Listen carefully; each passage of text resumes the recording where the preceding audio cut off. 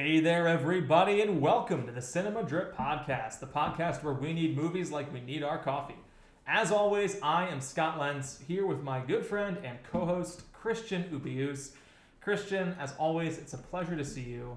Unfortunately, it is the evening, and we've been recording in the mornings lately, so I'm a little more tired than I normally am. I'm fresh and awoken, arisen, the AM. How are you? I'm full of so much adrenaline because I found someone who hates Ocean's 11. Yeah, Christian was late to this recording because he was spending more time with a friend, specifically because he shared the information that he disliked Ocean's 11, and Christian is not a big fan of that movie either. So, lame, Christian, is all I have to say, as well as probably all of our listeners. Ben Bergen, if you're out there, I love you. And speaking of names of people who don't normally co-host this podcast, we are joined by two friends, one of whom was advertised as being here, and that is none other than Tyler Penn. Yo, what's up? Welcome back, Tyler. Listeners may know you from your Sundance episodes with Christian. You've partaken in the virtual fest with him twice now, as well as last year's Marvel episode. It's good to have you back. It's good to be back. We are missing your counterpart from last year's Marvel episode, Timmy Gibson, who was supposed to be here, but unfortunately, schedules did not allow last week, and then he came down with some type of winter illness. There's a real mishmash out there, so we don't know what it is, but Timmy, get well soon. We do have a replacement, of course, and honestly, We don't have no one can replace Timmy. no one can replace Timmy, but we failed up. We did the best we could with what we had, and we have none other than our friend Keenan Culler from the Hollywood Week podcast, calling in from Zoom, really Google Meet actually. But Keenan, how are you? How's Northwest Ohio? Gentlemen, it's an honor and a privilege to be with you tonight. Many refer to me as the Thor, the Dark World of podcasters. I actually have said that to myself just alone in the shower before, like just muttering aloud, Keenan Culler is the Thor, the Dark World of podcasters. So it's good to know you're aware of your reputation. I think you're more of the Ant-Man and the Wasp of podcasters. No, I'll take that. Okay. Let me parse that out.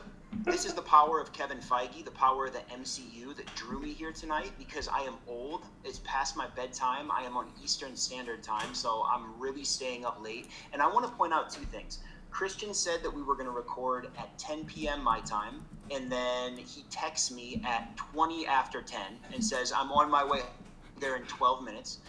So that was awesome. I also want to point out that he says we're going to connect through Zoom, and then he emails me some weird Google Hangout link. So I love it. I would have it no other way. And let the chaos begin, gentlemen. Oh yes, we have a chaotic episode coming, so it only stands to reason it should be a chaotic format here as we all gather. Three of us around a table, one of us calling in from Ohio. So, listeners, as you know, we are finally here at our MCU draft episode. Do you want me to give the rules? Yeah, I mean, we're going to get there. Everyone's trying to do this. Christian is... I'm not kidding. Christian is literally sort of hopping up and down in his seat. His eyes are bug-eyed. He hasn't stopped buzzing around his apartment since he got home. I know he's excited for this. So, drafting is... Because this is going to be a shit show. Yes, it absolutely is, and it'll be a fun time. Hopefully, we have a new element here because I almost jumped across the room at Timmy last year, so we're missing you, Timmy, once again. But we'll have Keenan here, and I can throw something at the computer he's calling in on. If you're not familiar, maybe you're not huge into the world of movie podcasts, movie drafts have definitely become a lot more popular, really since the onset of the pandemic, and with the lack of new movies coming out, shows turned to older movies or different types of formats to entertain, and one of those became the draft. If you're not familiar, it's very similar to, say, a fantasy football draft, where we will take turns picking Marvel movies from the Marvel Cinematic Universe to fill out a roster or a team, if you will, of movies. And we'll have people vote on the best list from the four of us. So, Christian, we have given ourselves some rules and some categories to choose from, so why don't you go ahead and fill in the listeners. Okay, to the rest of you, if you do not know these rules, please take notes. We are going to be drafting 7 movies each, total of 28. There are going to be these 7 categories. From the MCU, we will be choosing one movie from every phase, so phase 1, 2, 3, and 4, which coincides with, the end of phase 4. We're going to choose one Marvel TV show property. We're going to choose one non-MCU Marvel movie.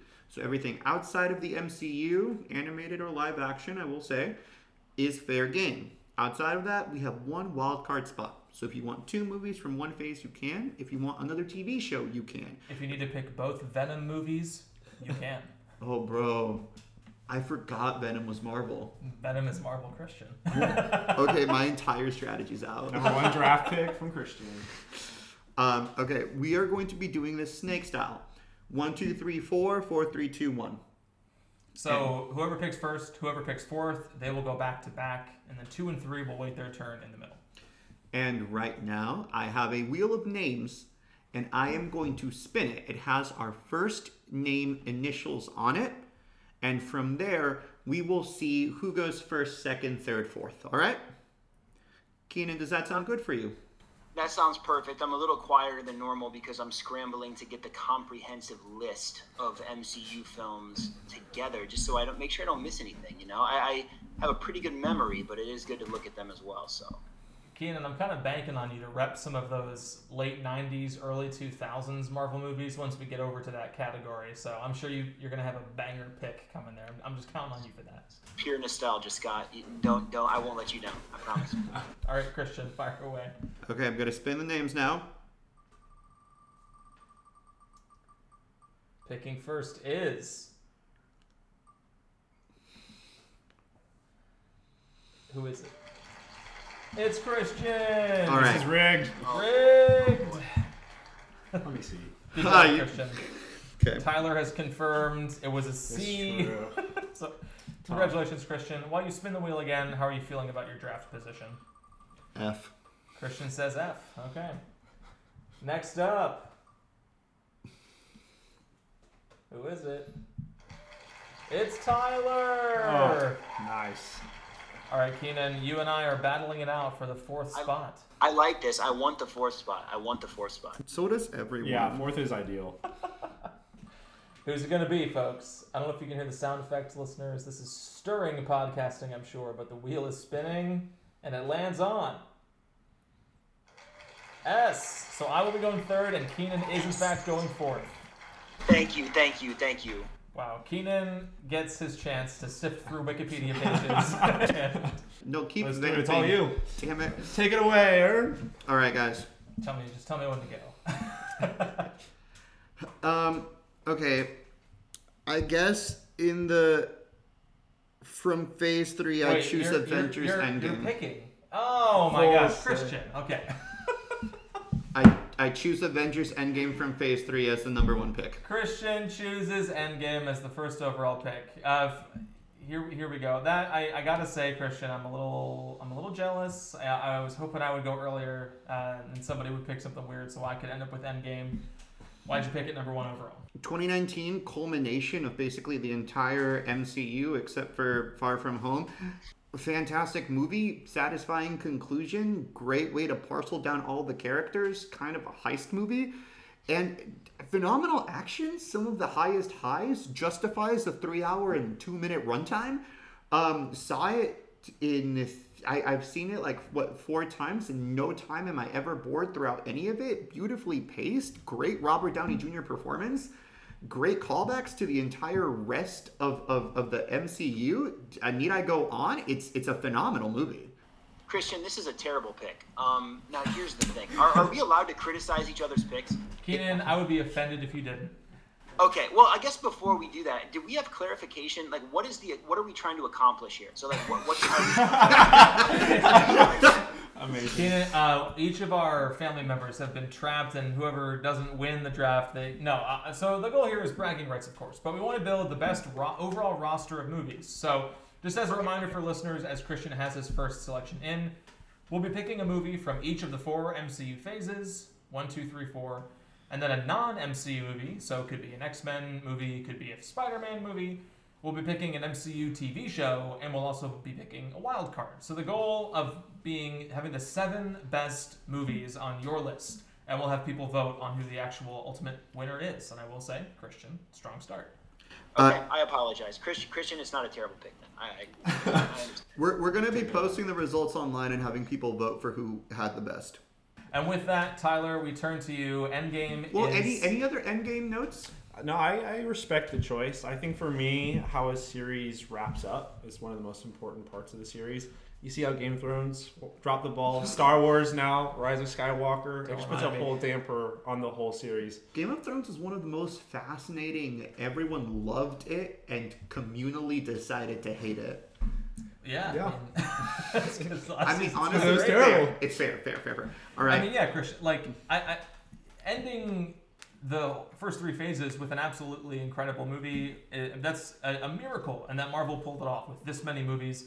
Obviously, the MCU has its critics, and I think sometimes, of course, those critics are fair. There are people who don't like Endgame, even MCU fans who don't think it's one of their, top 5 or whatever. But it's overall, to me, it's one of the best we've ever gotten from Marvel. I can't fault you for picking it number 1 overall. I think my thoughts on Endgame have been well documented. They have been amongst us, but I think it is without a doubt a weaker film than Infinity War, no question. We're gonna shut you down, and we're going to move on until Infinity War gets drafted. Is that all right? That's fine. Great. Which I assume is going to be at some point during one of Keenan's picks, because it won't be for me. All right, Tyler, it's your pick. Yeah, with the number 2 overall pick, my first pick, I'm gonna go with Captain America: Winter Soldier. Damn Winter it! Solid. I think for me, just such a solid film. Russo brothers introduced to the MCU. Captain America in the modern era, fighting for our freedom. The action sequences can't be topped. And I think also from the strategy point, Phase 2, It's not the best. It's kind of lacking, and this one just stands, head of the shoulders all the other films. So.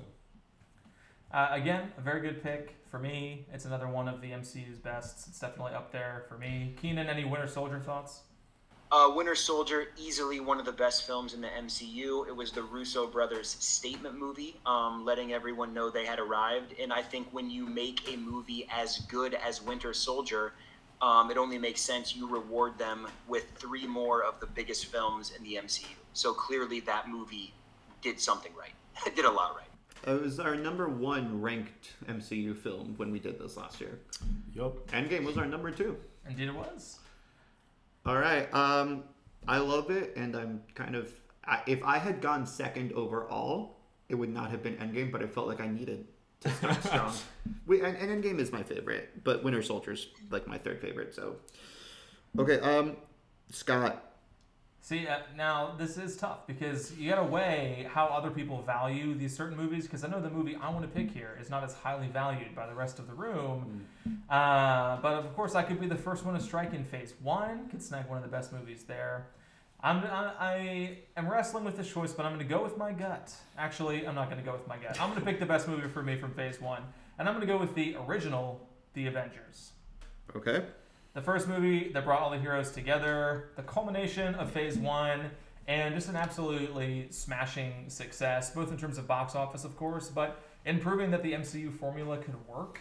I think those Phase 1 movies were hit or miss, and you have something like The Incredible Hulk that is just, it's almost entirely shoved out of the MCU at this point. She-Hulk brought it back. She-Hulk brought it back. We have had some of those characters slowly but surely returning, but Edward Norton was obviously miscast, and he did not remain a part of the franchise moving forward.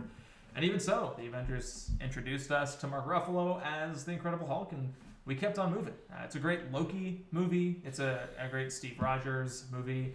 It's Tony Stark and obviously the whole gang, the original gang. And so culminating with the great Battle of New York as well. So I just want to make sure I could snag a great Phase 1 option because they are limited.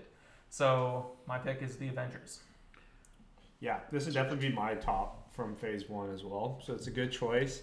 I think, showing that the MCU formula could work. And also, I think just the fact that it really defined a lot of this Infinity Saga of how often they go back to the battle for New York, even in Endgame. I respect it. Tyler, that's a great point. I think the reverberations from Avengers is felt even now. Like, it's still something that's referenced, like you mentioned, still something that's talked about. So it had the proper weight to it that I think they wanted it to have.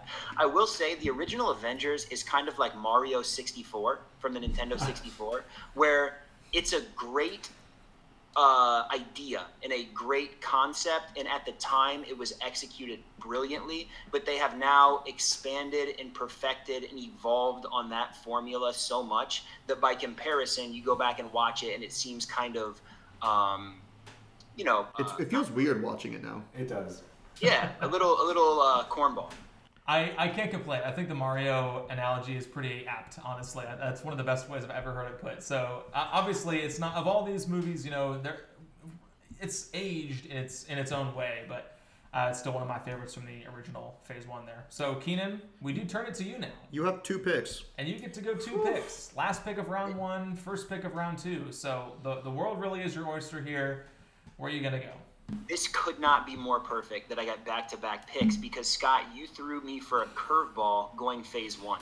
I think Phase 1 and Phase 2 have 2 standout films each. So you guys each took one of those, and that made me nervous. So I guess my first pick, I'm going to go to Phase 2, okay?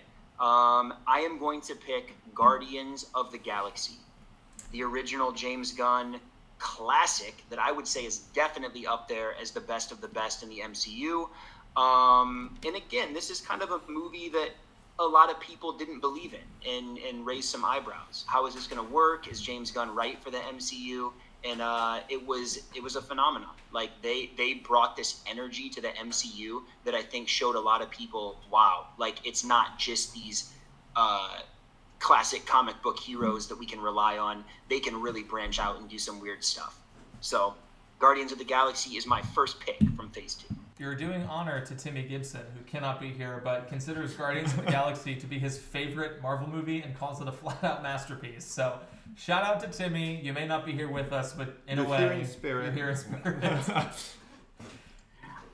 I've said this before. I just think the first Guardians, and then I'd love to get you guys' thoughts, but it is so streamlined and perfect. Like Timmy said, it's perfect. It's just perfect entertainment. It is like such a great, fun roller coaster ride. There's not anything too deep I know obviously the beginning's kind of deep, but it feels like such a simple movie. And I remember watching it and just when I left the theater thinking nothing in this movie could have been better. Like nothing. I loved everything about it. Had a huge smile on my face. So I always have fond memories thinking back to that. I wish they'd cursed in the movie. I used to hate it. Now I just think it's fine. I think that what James Gunn was able to do in The Suicide Squad is what he wants to do in the Guardians movies, which is add gore and adult humor. Terrible. No, honestly, I fundamentally disagree with that. Like the reason that Guardians are special and that James Gunn, to me, like James Gunn is awesome. I really enjoy his stuff, but I like him better. And this, I'm probably in the minority here. I like him better when he's a little bit reeled in, when he's not just completely unhinged, where it almost feels like you're riding the school bus when you were in 5th grade and kids are just throwing around F-bombs and expletives and saying the most outlandish stuff just to get a reaction. And I feel like sometimes his stuff leans a little into that juvenile territory where it's like a kid who just learned his first curse word. So I like the fact that Guardians keeps him a little more wholesome. I like that balance. Gunn does have a lot of heart for someone who loves some dark humor and some even like kill shot comedy, violent, kill shot comedy. That type of movie making. He's got a big heart too, and I think Guardians combines those quite well. Keenan, you got another pick, my friend. We turn it back to you. You've gotten your Phase 2 choice. Where else are we going? I'm going to have to go back to Phase 1 because, again, to me, there is only one other movie that is worth owning here, and that is the original Iron Man. I hate you. I hate you, and I will go to your house and eat your children. Whoa, Christian. Hey, okay, I don't even know how to respond to that. Hey, listen, here's the thing. I'm sorry, Christian. The original Iron Man obviously is a classic. I don't consider it, like I know I just said it's a classic. I don't consider it like in the top 10 of the MCU, but I do think you cannot say enough about how groundbreaking this movie is and what it did for, really like pop culture for the last, 13 years, 14 years? It's wild. Robert Downey Jr., you could say they built the entire MCU on this man's back. Now, there have been other megastars coming in who have, you could say equaled him, rivaled him, maybe. But I feel like still you have to give him all the praise, all the credit. And I think you got to give a lot of credit to Jon Favreau as well. He kind of set the tone, set the style. Like, this is what the MCU is going to look and feel like. So again, can't say enough about the movie, and I think it's impossible to not view that movie without thinking of what it did for the MCU as a whole. Yeah, and I'll say I can appreciate the movie, but I think over time I've actually lost how much I enjoyed it early on. I think, yeah, I appreciate just the risk taking they took on Robert Downey Jr. and building it all on him, just where he was at his career in that point. And it's interesting you say that it set like a tone for the MCU, because I feel like the tone of the MCU has actually shifted a lot since Iron Man. Like watching it again, like there's nothing that really compares to it, like just tonally. Even with the playboy aspect of Tony Stark. But I love Robert Downey Jr. in that film, and how you can root for him, although you really shouldn't like him. I don't know. It's good. I guess what I mean by the tone, it's one of those things where it was immediately apparent that we were going to, no matter how outlandish things got, it was always going to be something where the audience was kind of like wink, wink, like we know this is kind of ridiculous. And I feel like that carried over into all the movies, you know, and you could say for better or for worse once Joss Whedon kind of got his hands on things, but it's like very, we know this is kind of fun, campy comic book stuff, and we're going to lean into that. Okay, Scott, I love the movie. It's a fantastic movie. For a long time, it was my number one. And it's great, and the visual effects look great, and it itself is great. It just is nice because it doesn't feel like a Disney movie. It's one of the only movies that it was put out by Paramount. Yeah, so it feels different, and that's one of the reasons it remains good. Scott, you have a pick now. I do have a pick now, and it's tough because do I lock in my Phase 2 choice here with two of the two that I would have picked already knocked down? Do I strike in Phase 3 when there are some great options there? Do I take a first Phase 4 movie? Probably not.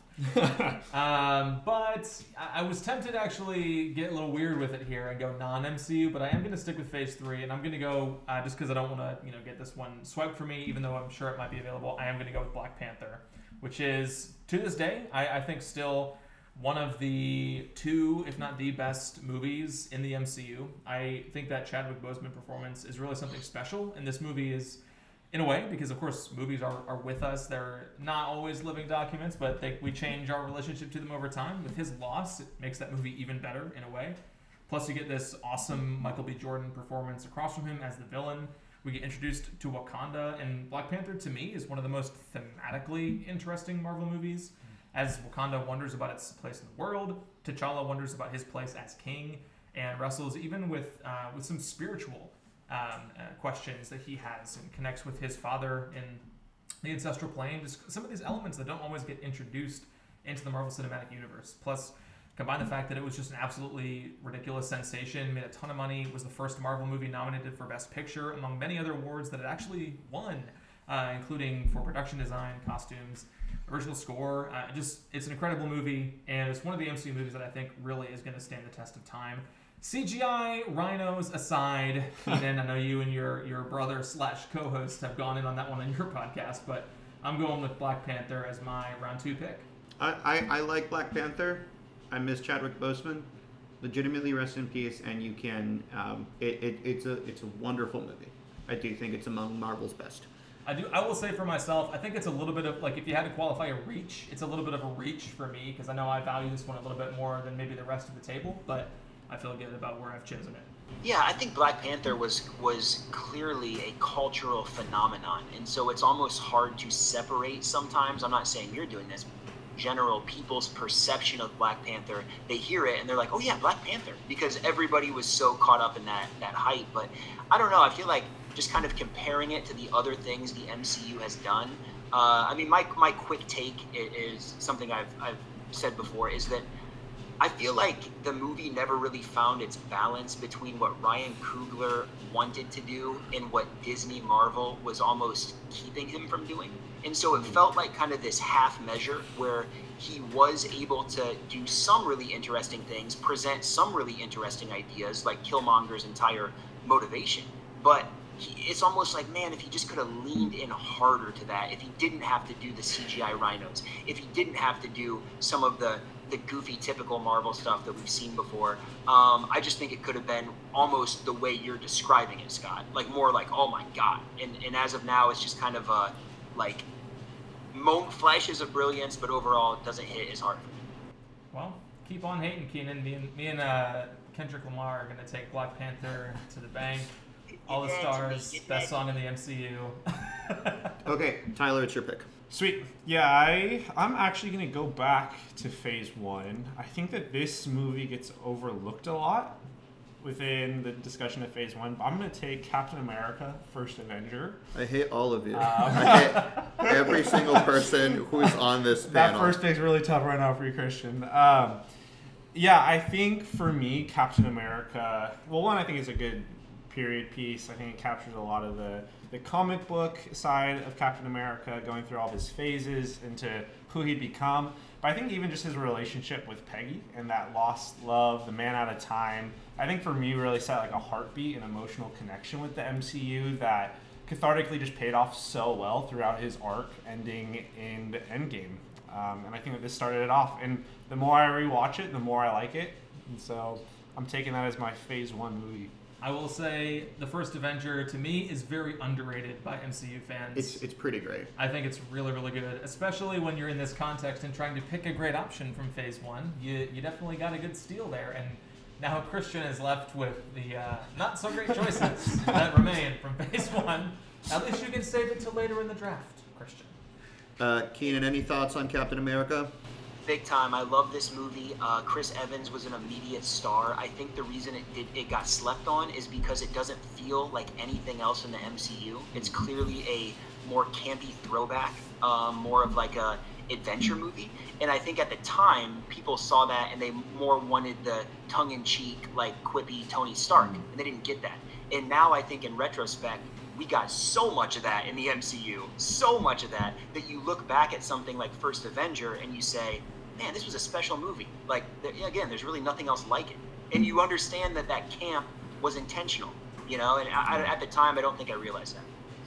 It's also the only MCU movie with Tommy Lee Jones, which is an immediate win in my book. Oh, yeah, he's great. Christian, we turn to you with your first back-to-back option here. You get to pick 2 movies in a row. You went first and you got Endgame, but you paid a price. Where are you going to go? I was scared this was going to happen because Phase 1 is undoubtedly weak, but Phase 4 is weaker. I'm taking Spider-Man No Way Home. There it is. The first Phase 4 movie off the board. I mean, it's amongst my favorite. It's maybe my second favorite MCU movie. And I look, this movie has been seen by everyone in the world. And everyone comments on Andrew Garfield, and yes, he's great. But Tobey Maguire in this movie, to me, is hilarious. And the whole youth pastor look, I think, is fantastic. And the heart in it, and Aunt May, man, Marissa Tomei has been wonderful. And she was, you realize in this movie how much she was underused in the other movies. Absolutely fantastic. And yeah, you know, honestly, great villains from all of them. From Willem Dafoe, Alfred Molina, it was just so nice to actually see an appreciation for what the fans have been through regarding Spider-Man. Yeah, I love the pick. I think that it does such a good job deconstructing Spider-Man, what makes him a hero, about just responsibility. I think that, yeah, like you said, villains, incredible. It had this cinematic element, the blockbuster feel that I think was missing from a lot of Phase 4. And, yeah, just executed so well. No, I was just going to say real quick, there are so many things to love about No Way Home. I think it's kind of gotten that, like, because it was so popular, people are now trying to crap on it, and which is ridiculous. It's a great movie, one of my favorites. I think the thing it all comes down to, No Way Home all comes down to this. Everybody who came back that were these legacy characters, Andrew Garfield, Tobey Maguire, Willem Dafoe, all the villains, everybody came to play. Everybody brought their A game. No one showed up and it seemed like a weird, awkward, like, hey, I'm just kind of visiting from craft service. Just, you know, I saw Ghostbusters Afterlife, and spoiler alert, that movie ends with the original crew awkwardly standing there using their proton packs, and it really looked like they just got done eating a turkey sandwich from craft service, and someone's like, hey, Dan Aykroyd, put this suit on, we're going to film you for 3 minutes. And it's like, I was so worried that's what was going to happen with No Way Home, and thank God, like, I mean, Willem Dafoe, this guy came to play. Andrew Garfield, this dude showed up. these were characters. It wasn't just cameos. So I can't say enough about how everybody brought it. All right, Christian, your next pick to kick off round 3. Okay, this one I'm torn, and no matter what I do, I'm going to feel bad. That being said, I'm gonna go with my heart here, because if someone chose this, I would kill them. Okay. On the pod. You've already threatened that like twice. Yeah. So You've already threatened to eat my children. yeah, that was like an elite threat level, Christian. Here we go. I'm gonna go with TV show, and I'm gonna go with Marvel's Daredevil. Well. Interesting. That would fit into wild card. No, TV show. I thought we I thought it wouldn't was count that MCU. because we're going MCU TV shows. I put Marvel TV show. Okay. Yeah, I don't know. I said phase 1, phase 2, phase 3, phase 4. I said TV show. Okay. With All right. that, you didn't go with Inhumans? Leaving Iron Fist on the board. Christian And we- takes Daredevil. Okay, look, and it tied into phase 1 and phase 2. And now Charlie Cox is back. So can we really? Yeah, don't do this. I will say, I have only seen season 1 of this show, and from what I can recall, it was pretty good. So, Honesty. you have stumped me, Christian, in this here TV show category. Keenan, I know you've got some major thoughts on this show. I'm just in the interest of time, we need you to focus it in. Give us just one Foggy Nelson related Daredevil thought. Hate Foggy Nelson, drug the entire show down. I think Daredevil, I know there's multiple thoughts. Daredevil's a fantastic show, but it did suffer from the same thing that every single Netflix Marvel project suffered from, which every season needed to be cut down probably 3 episodes. Okay, it's better than what we have now, where every season needs to be added 3 episodes. That's true. The TV category will continue to be contentious, I'm sure, as I know a lot of these shows. Some people love them, some people hate them. Wait, Tyler, you like the show, right? The thing is, I just remember liking it. I can't tell you much about it.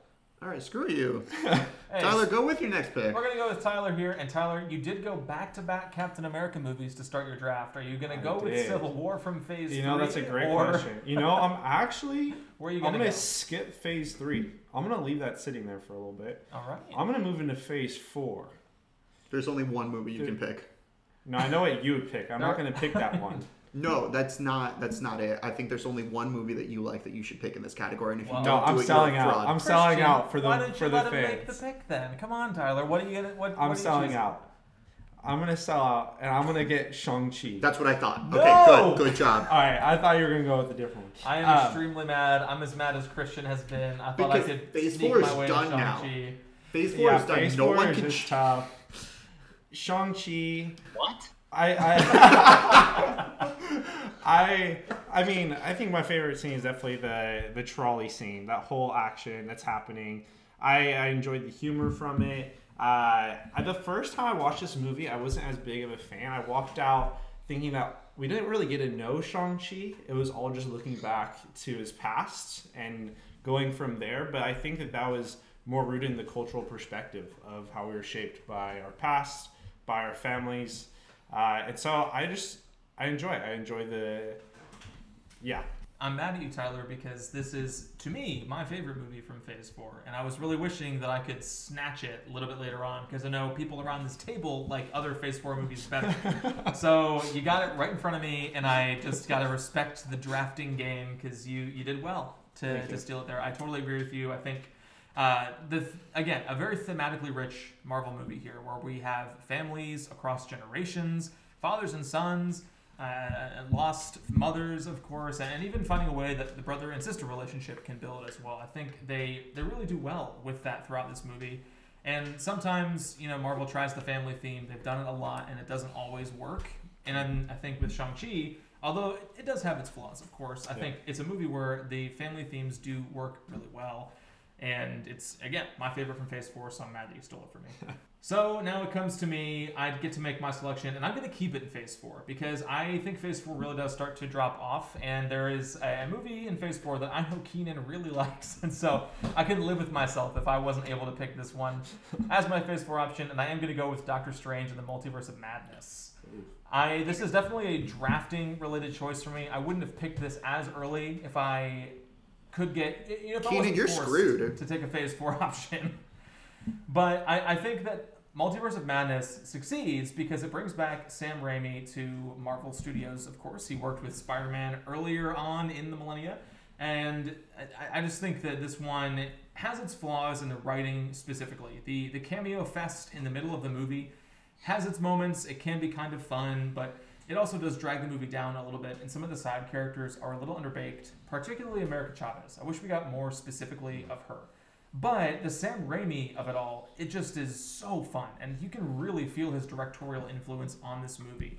A lot of his favorite directing tricks are here, from weird transitions, people crossfading across each other, some horror elements. Of course, he got his start in the horror genre.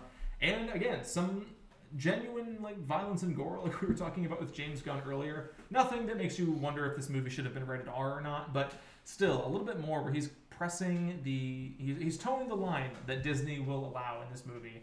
And if I have to pick a Phase 4 movie and I can't pick Shang-Chi, I gotta pick Doctor Strange, Multiverse of Madness. Keenan, how mad are you at me right now? Because I know you're a big fan of that one as well. Yeah, I'm a little bit upset, but I think Christian must have been struck in the head with a metal object or something, because he's forgetting another just banger coming out in Phase 4. Please tell me you're choosing Thor. If you choose Thor right now, it's great. If you choose Thor right now, I won't eat your children. It is your turn to choose, Keenan. You have back-to-back picks. The problem is that I have taste, so I won't be able to choose that. Here's the thing. I can mute him at any point. We're not going to get into Phase 4 right now, but I will say Doctor Strange, I love Multiverse of Madness. You know this. It was such a blast. Sam Raimi showed up, and in my opinion, just like we said with Spider-Man No Way Home, worried about all those cameos, or all those, returning people. When Raimi came in, it was like, is this going to be the Raimi that we know and love, or is this going to be, neutered Sam Raimi? And to me, this was Raimi unleashed. I mean, the fact you have demons swirling around Strange as Rachel McAdams is dropping Evil Dead levels of dialogue, it was so just Raimi. Some of the shots, some of the weird 90s alternative music playing as these montages were playing out, loved it. Loved Elizabeth Olsen, obviously. Loved Wong. Just a great movie. Well, Keenan, we're gonna keep it with you because you've got your back-to-back picks once again here to end round 3 and kick off round 4. I am curious to see where you'll go, as Phase 1 and 2 are both crossed off, so you get to live in the back half of the MCU, or maybe you'll go further back in time to a non-MCU choice. Curious to see what you do. Here's the thing, okay? I got to get to bed, so I think I'm going to wrap up this draft early and just end it right now. So let's do this. I'm joking, by the way, but getting a little cocky. Okay, my Phase 3. I'm going to go to Phase 3. Obviously, I'm taking Avengers: Infinity War, the best movie that exists in the MCU, the #1 film out of all 30 MCU films. Phase 3, we are going Avengers: Infinity War. I guess now I can talk about Endgame versus Infinity War. I feel like Endgame delivered. It was a great ending. It had a lot riding on it, and they nailed it. But I think Endgame was set up to succeed when you have that much setup and the payoff is mainly coasting on emotion and coasting on we love these characters, something Christian likes to reference. We know these characters from watching 10 years of their movies. Endgame, it would have been very hard to not nail those big moments. You know what I mean? Because I feel like those big moments almost had less to do with plot and more to do with just little interactions here and there, and crowd-pleasing things like let Cap say the line, let Cap hold the hammer. And those are awesome moments. But I think Infinity War had a much, much tougher job. You are trying to take all these different characters from all these different franchises, merge them together while setting up Thanos in this entire Infinity story, which, to be honest, was only touched on. It was only touched on throughout Phase 1, 2, and 3. So Infinity War, I think, had a lot bigger chance to fail because it needed to do the heavy lifting in the setup, and I think it did it masterfully. So I'd love to hear your thoughts, though, on Infinity War. The only thought I'll give is that Endgame is definitely better than Infinity War. So, anyone else? I like Thanos. I'll say I loved Infinity War. I'd say for a long time I also thought Infinity War is better than Endgame. I think that's changed more recently. But I think the focusing of Thanos, I think the pacing of the movie, I really appreciate. Even just starting with the distress call, and going from there, just even Loki dying in the first scene, and yeah, taking off, and you just feel the gravity of the threat. And yeah, I think Thanos as a character, I think set up so well.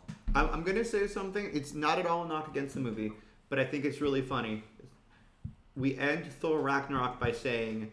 Asgard is a people. Asgard is a people. Yeah, one of the major sins of Infinity War. And we start Infinity War with Asgard dead. With Asgard as half a people. Half a people. All right. Keenan, what's your next choice?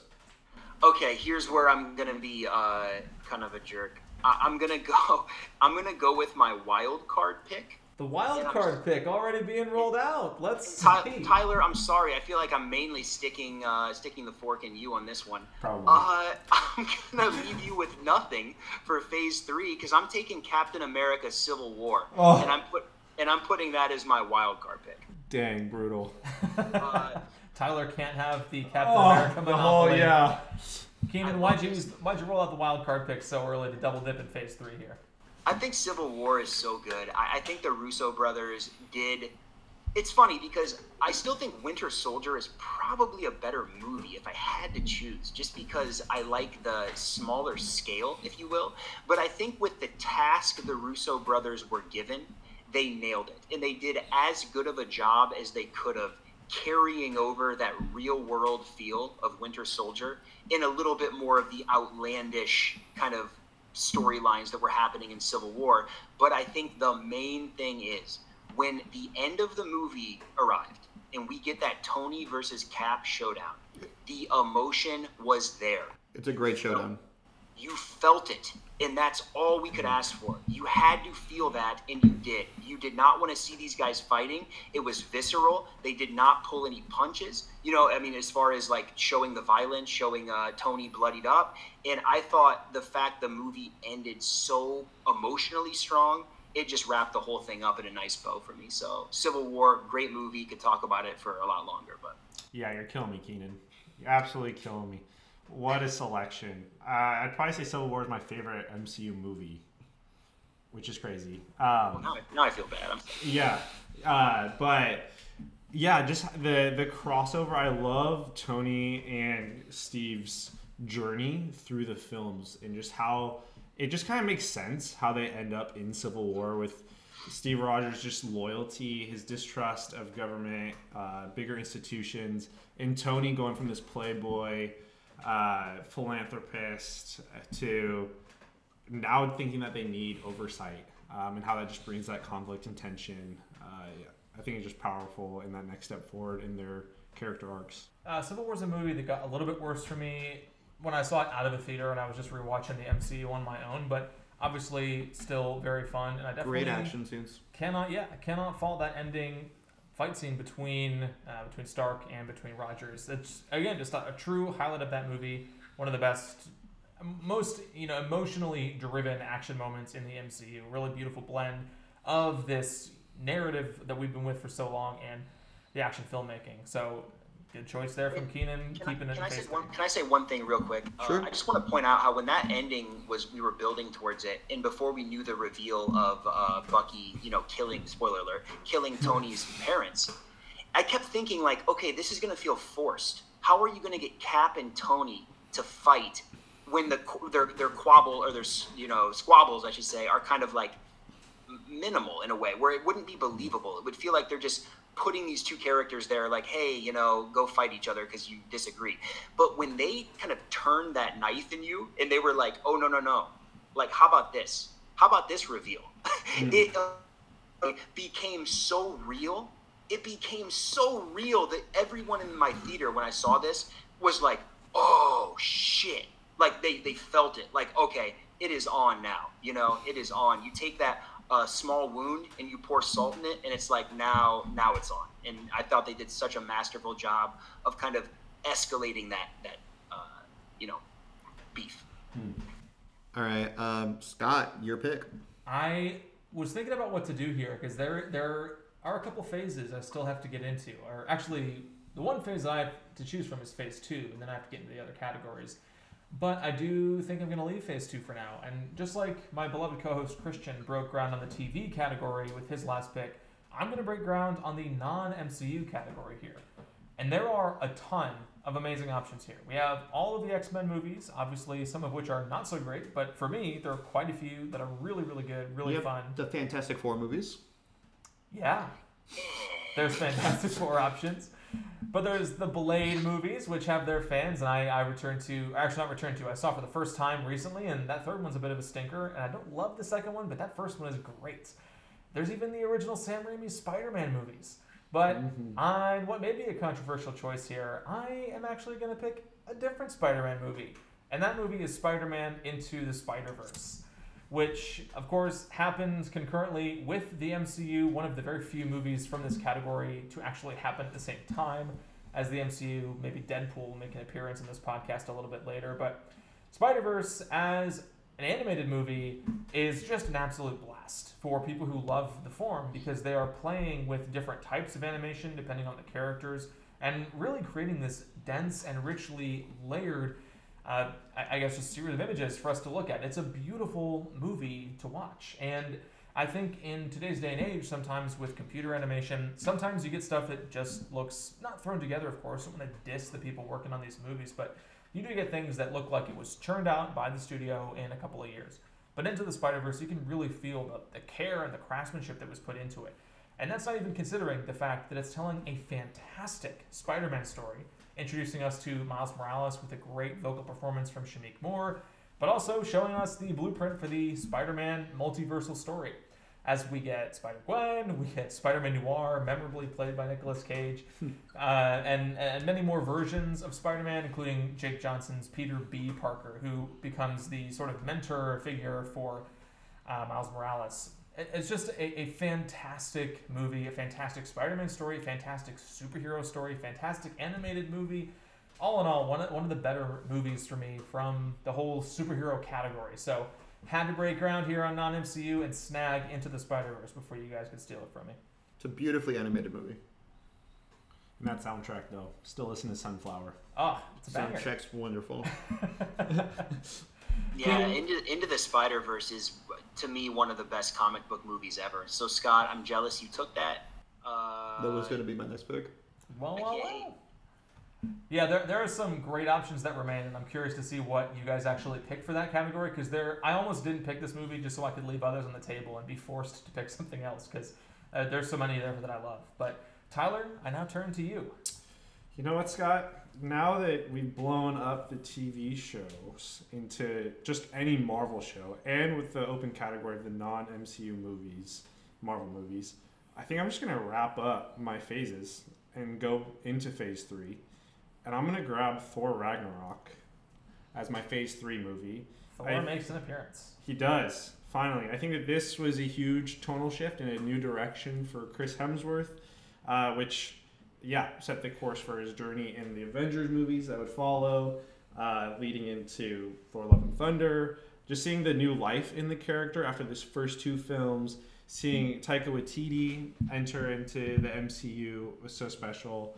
Love Korg, but I love Loki. I love Loki and Thor's relationship in this, the scene that they have in the little elevator, the little side quips. Just enjoy this movie. I love the shift that it brought to Thor's character in the MCU, and I don't love this movie like everyone else does. I don't think it's the funniest thing ever, as some people do, but I do think it's incredibly well crafted, and that they took a big swing and it paid off. It's the only Marvel movie with Jeff Goldblum. So there you go. For so many of these movies, you could say it's the only one with this person, the only one with that person. But I mean, Jeff Goldblum, how do you deny that guy? He is a great side character as the Grandmaster. Thor Ragnarok is like the equivalent of when you go to Taco Bell and it's really late and you get like too much stuff. So those first like 4 tacos you eat are Thor Ragnarok, and you're on fire. You're like, damn, these tacos are good. Everything's I'm loving this. Then Thor Love and Thunder is like when you get to the 3rd cheesy gordita crunch, and you're like, oh my god, like I can't move, I can't breathe, I feel like I'm gonna die. You should have just stopped at those first 4 tacos. You know what I'm saying? So Ragnarok gets a big time thumbs up. Love and Thunder, it sucks. Sorry, Christian. Keenan, you're really killing the analogy game Yeah, here. We got well Super done. Mario analogies, Taco Bell being brought up. I can't wait to see where your mind takes us next. And Christian, we now go to you, as once again you'll get to back-to-back options here. So how are you going to end this round and kick off the next? I don't know. I was going to take wild card originally in order to screw some people over. You're looking at me with very, very intent eye contact. I don't think it would be you. I think it would be some of the other people. This would really, I think, put a damper on you guys if I took wild card. So I'm going to hold off on wild card. I might still go with it, but frick, what should, I was going to do non-MCU. And I was thinking of doing the original X-Men. But I think that instead of doing the original X-Men, I'm going to go with the first Spider-Man movie with Tobey Maguire. And I'm doing that. I know some people believe Spider-Man 2 is better. Those people might be right, except that Spider-Man 1 did bring us Willem Dafoe. It brought us the meme of I'm somewhat of a scientist myself. And I think that I wanted to choose... I wanted to do that. Willem Dafoe did a crap ton in No Way Home, and he had a life before that. And Tobey Maguire had a life. And I wanted to honor what Spider-Man was originally, and I still think it's a banger of a movie. So I'm gonna do that to wrap up this round.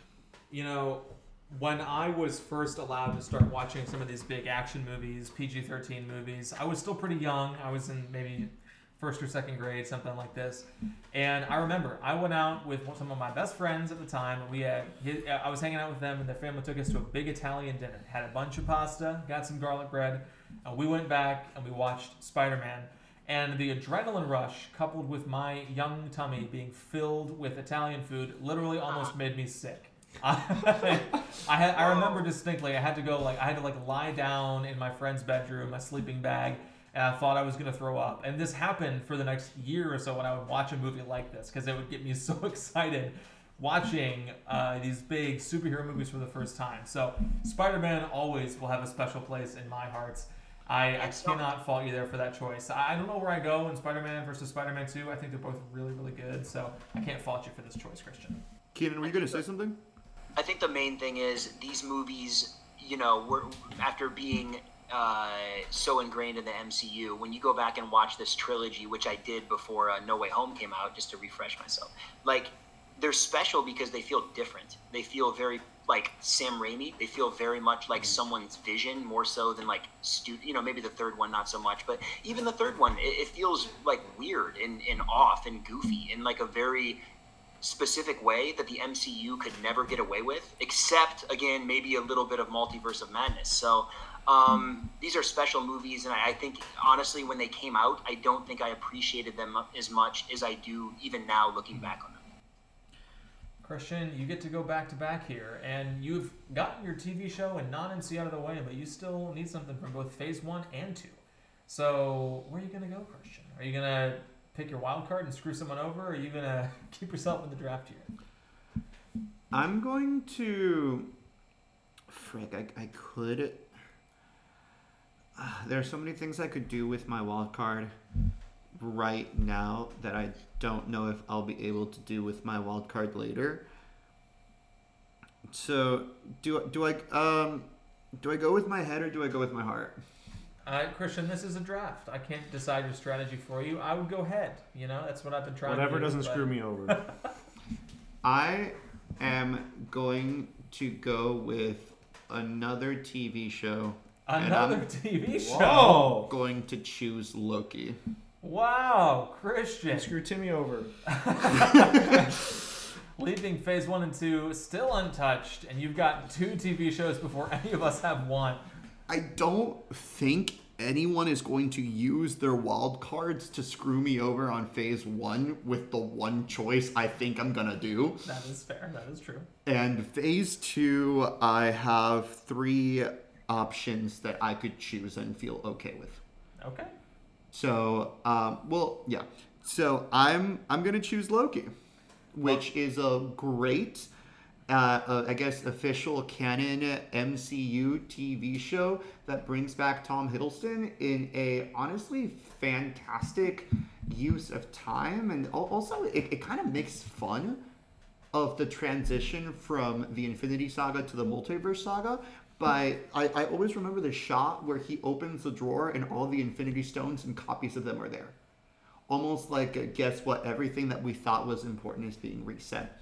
And just the way in which it completely altered the MCU in ways we still don't know. That's my one criticism. Well, I have many. But one of the my major criticism of Phase 4 is that we still don't know where we're going. But this one said we're going somewhere. And it's not where we were before. So I wanted to choose something I like that I know is also a fan favorite. Yeah, I think Loki was consistently good, and it was quirky and weird, so it made it stand out. They leaned more into the conversational side of things, and I loved Owen Wilson and Tom Hiddleston's back and forths. I think the show was just consistent, which was its biggest strength. I don't think there were really any big, you could say the penultimate episode had some big fireworks and some crazy spectacle, but I don't know, for the most part, it didn't really have super highs that made me, remember things. It introduced Jonathan Majors. Which is the highest of highs. But the problem, like you mentioned, though, the problem with Jonathan Majors and the Kang angle and a lot of the stuff in the show as far as just the plot, it was somewhat confusing, and we still don't... I almost feel like they needed to kind of give clarity on this sooner, because now it's almost been too long and too muddled with how the multiverse works. That, you know what, talk to me when you choose your own TV show. I'm just being real here. I love Loki, though. I do love Loki. It's definitely towards the top of the Disney Plus shows. All right. It's up there for me too, Christian. So I got, I thought I had an advantage on you when you snagged Daredevil first, but you got your wild card pick in and you took one of my top options here, so I'm a little jealous. But we now turn to Tyler.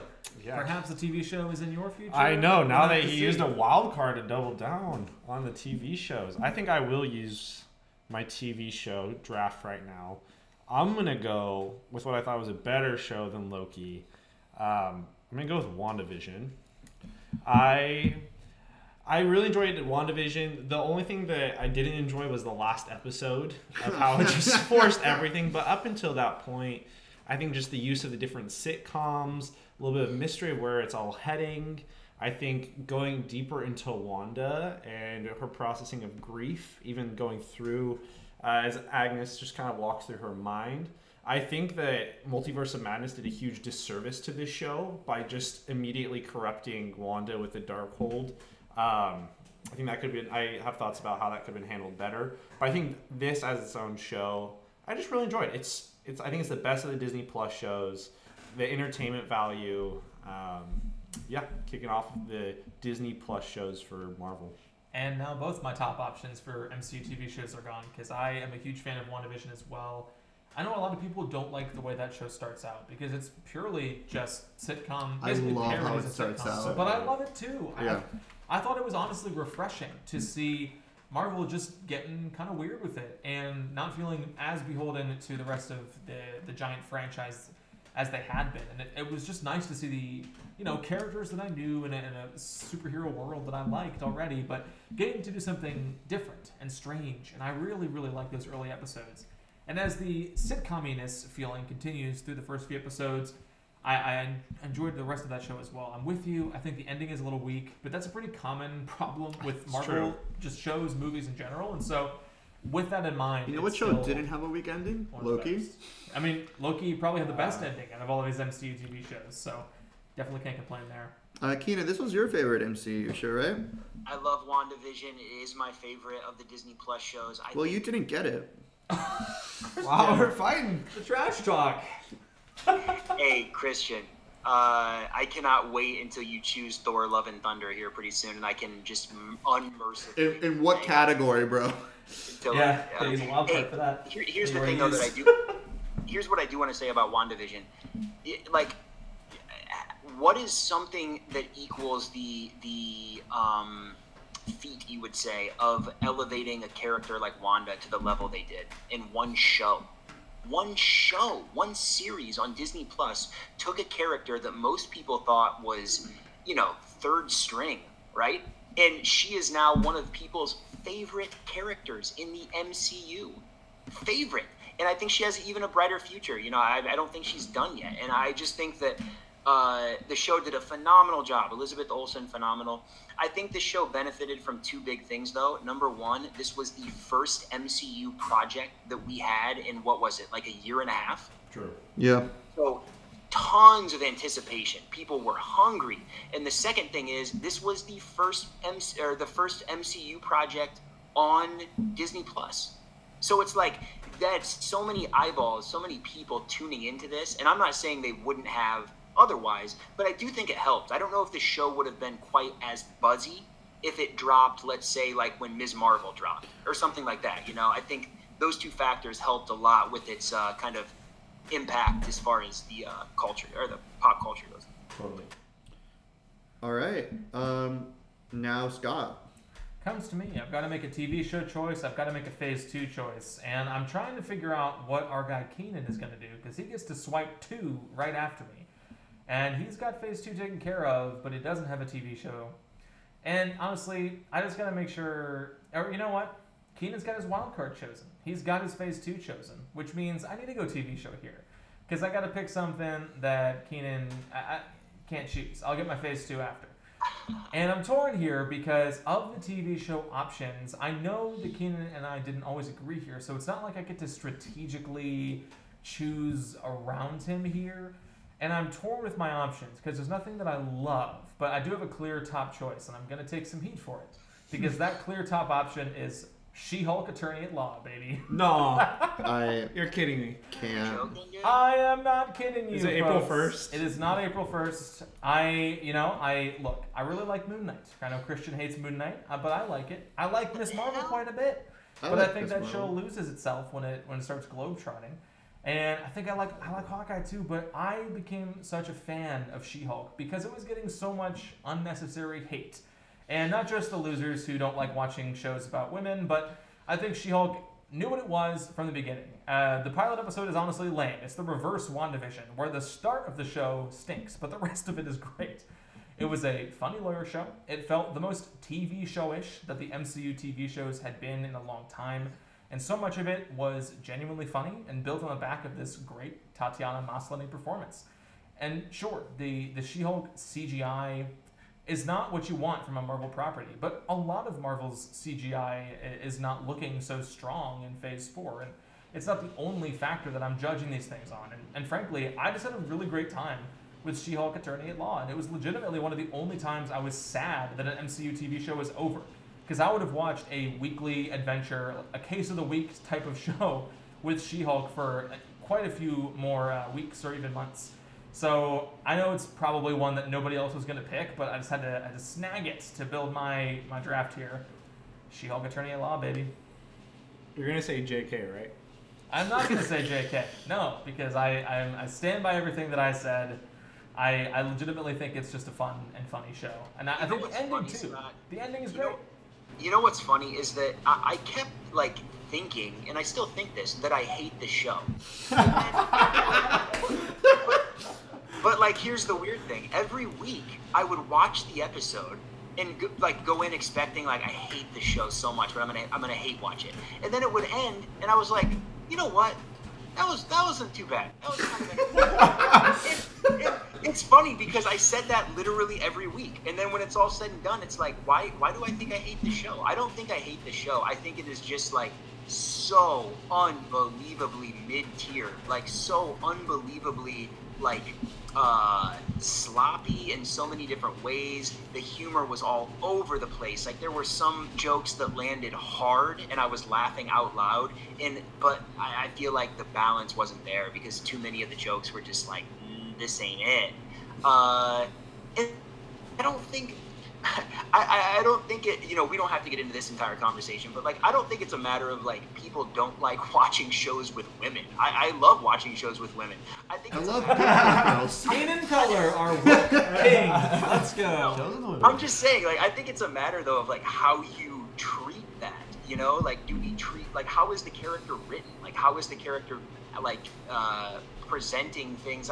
That's why I thought the first episode was such a huge, like, not only weird tonally, but just like very off-putting. I don't think it did a very good job of making me buy into her character, especially with some conversations, specifically with Bruce talking about, anger and trauma, and she's talking to a guy who literally tried to kill himself because he's poisoned with radiation and witnessed Thanos bringing the incoming apocalypse. It's just like, hey, wrong target audience, man. Like, he's not the one you want to be saying this to. I will say 1 whole star for the number of Charlie Coxes. That's right. Daredevil comes back, my guy Christian. And we get Madison. I know Kaysen, your brother Keenan, is a fan of Madison. Madison was wonderful. Yeah, what do you think? And look, we can argue about that show forever. I just think it was legitimately one of the favorites for TV shows for me, so I wanted to make it. We get a list that is distinctly my own here, as I've made some other picks that are more play on the draft board. And now, Keenan, we turn it to you for your back-to-back choices here. You have chosen your wild card, but you still got to make some picks, including your TV show. And so I'm curious to see where you will go if you are going there. Here we go. Let's stick in the world of television. This is kind of a tricky one for me, but it's definitely the only choice left, the only show I would even consider picking. I'm going to go with my main dog, Hawkeye. Here's the thing. This is like the little show that could. Hey, people want to crap on this show because he's Hawkeye. That's what we do to Hawkeye. But this was a Christmas delight. It is unique in its setting. It took place in New York at Christmas time. I think that is so festive. I love just looking at New York during Christmas time. And I feel like this show had a lot of, obviously there's some lowlights, but this show had a lot of highlights. Kate Bishop is a standout. As soon as Haley Steinfeld was cast in the MCU, yes, please, give me more of that. She delivered exactly what you would want Haley Steinfeld to deliver. I thought her parents, played by Vera Farmiga, and the dude from Better Call Saul, who was like her stepdad, I'm blanking on his name right now, but the guy with the sword. Yep. Yeah, he was so funny. Like he was a standout character, and despite the fact I can't remember his name. And I mean, I just think of so many moments. The Steve Rogers musical, hilarious. You think of that insane action set piece, like in episode 2 or 3 or whatever it was, where they're in the car shooting the trick arrows and stuff, and on the bridge. Awesome stuff. It looks cinematic. You think of everything Florence Pugh is bringing to the table as Yelena, coming in and giving more depth to her relationship with Natasha and more depth to Clint's relationship with Natasha. I loved it. Loved the finale on the ice rink with all the trick arrows. That was great. I think we can question the Kingpin thing. He seemed kind of goofy, kind of weak. Got his ass kicked by a 17-year-old girl. That's kind of not a good look for him joining the MCU. But overall, Hawkeye was a fun show. It had real moments of emotion, and it had memorable scenes, like things that I still think back on, and I'm like, that was awesome. Now you're making me second guess myself, Keenan, because you just totally sold Hawkeye to me. I'm a huge fan of that one as well. I agree that the Christmassy vibes totally work for that show, and there's a lot of standout moments. I think the overall situation, maybe I give She-Hulk this slight edge, but I agree with a lot of your praise there. I was a big fan of it as well. And now, guys, we had a whole round of purely TV shows. Look at us making those selections. Any other Hawkeye thoughts, or do we turn it back to Keenan to keep the ball rolling here? I liked Florence Pugh. Florence Pugh is great. Florence Pugh is great. No problems here. I just wasn't interested at all with Echo or with Fisk. I just didn't care what happened to any of the characters. Yeah, it made it kind of rough. I wish that they went more into the Ronin side of like more of the consequences of that and the impact that had on different people. Yeah. I think you're right. I just don't know if, like, you're totally right. That would have been a more compelling show. I just don't know if that really fit with like what they were trying to do. That's almost like dark, and I feel like they were trying to keep it somewhat light and Christmassy. But Yeah. All right. Keenan. You have another pick, Keenan. Are you going to go Phase 4? Or are you going to break out of the MCU and pick yourself a legacy Marvel movie? Where are we going? I'm going with non-MCU. I'm going to throw it over to my main dog, Ryan Reynolds, and we're taking it back to the original Deadpool. That's a good pick. That's a very good pick. This movie is infinitely rewatchable. I think you can make the point it's maybe not as funny as it was when it dropped, but the problem is that's comedy in general. Very few comedies hit as hard as they do when you first see them. But I think the thing this movie did, it came out in what you could argue was the prime of the MCU. This came out in 2016, right? Am I right about that? Around there. So this was when the MCU was firing on all cylinders. Everybody was fully ingrained in this MCU world. And you took something like Deadpool that looked like the MCU. This didn't look dark and DC, Zack Snyder-ish, totally different tonally. It looked like the MCU. It had the quips, but again, it was so vulgar and crass. I loved it. I'm going to cough. Someone else talk about Deadpool. It's funny. It's really funny. It's the best Ryan Reynolds I think has ever been. I mean, have you seen the proposal, Chris? I love the proposal. Proposal's great. No, I'm with you. I think, as a big fan of the X-Men movies, I think that Deadpool is definitely in the, I would maybe say the top half of that sort of mid-franchise from Fox, pre-Disney. I am not as big a fan of the Deadpool movies as some Marvel people are, some comic book movie people are, but definitely enjoyable times and very funny. That is pretty reliable. So I knew that one would get picked by someone, and can't fault you there, Keenan. Perfect. I don't have too much more to say. I love this movie, and I think it kind of further blew up Ryan Reynolds into even more than he was at the time. Introduced a lot of people to Negasonic Teenage Warhead, an X-Men that nobody outside of the comic readers had heard of at that point. And what an introduction. And indeed it is.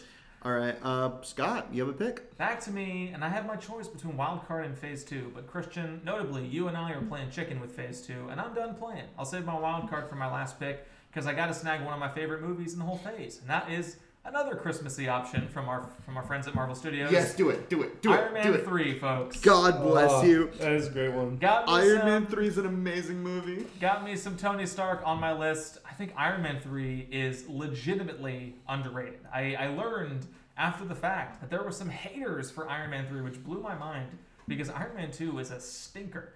And they really rebounded, both in bringing in Shane Black to write and direct, and just make overall a much better movie. And sure, the Guy Pearce performance, I'll just kill him there as the villain. He's not the best. The Mandarin bait and switch, again, not the best for a classic Marvel character. And they do find a way to restore Mandarin as a threat with the Shang-Chi entrance in Phase 4 here. But aside from some of the weak villains that we get in Iron Man 3, I think it's just another great performance from Robert Downey Jr. as Tony Stark, dealing with some of the events of the previous MCU movies. Of course, he fought in the Battle of New York and nearly died out in space alone. And obviously, that would affect someone. And they actually deal with it in the movie, as opposed to just proceeding as if nothing had happened. And I dig that element of it, that Shane Black goes there with that movie. And again, really situates this movie in the franchise and doesn't just blow past things that happened in the previous movie. We're building on what we have here.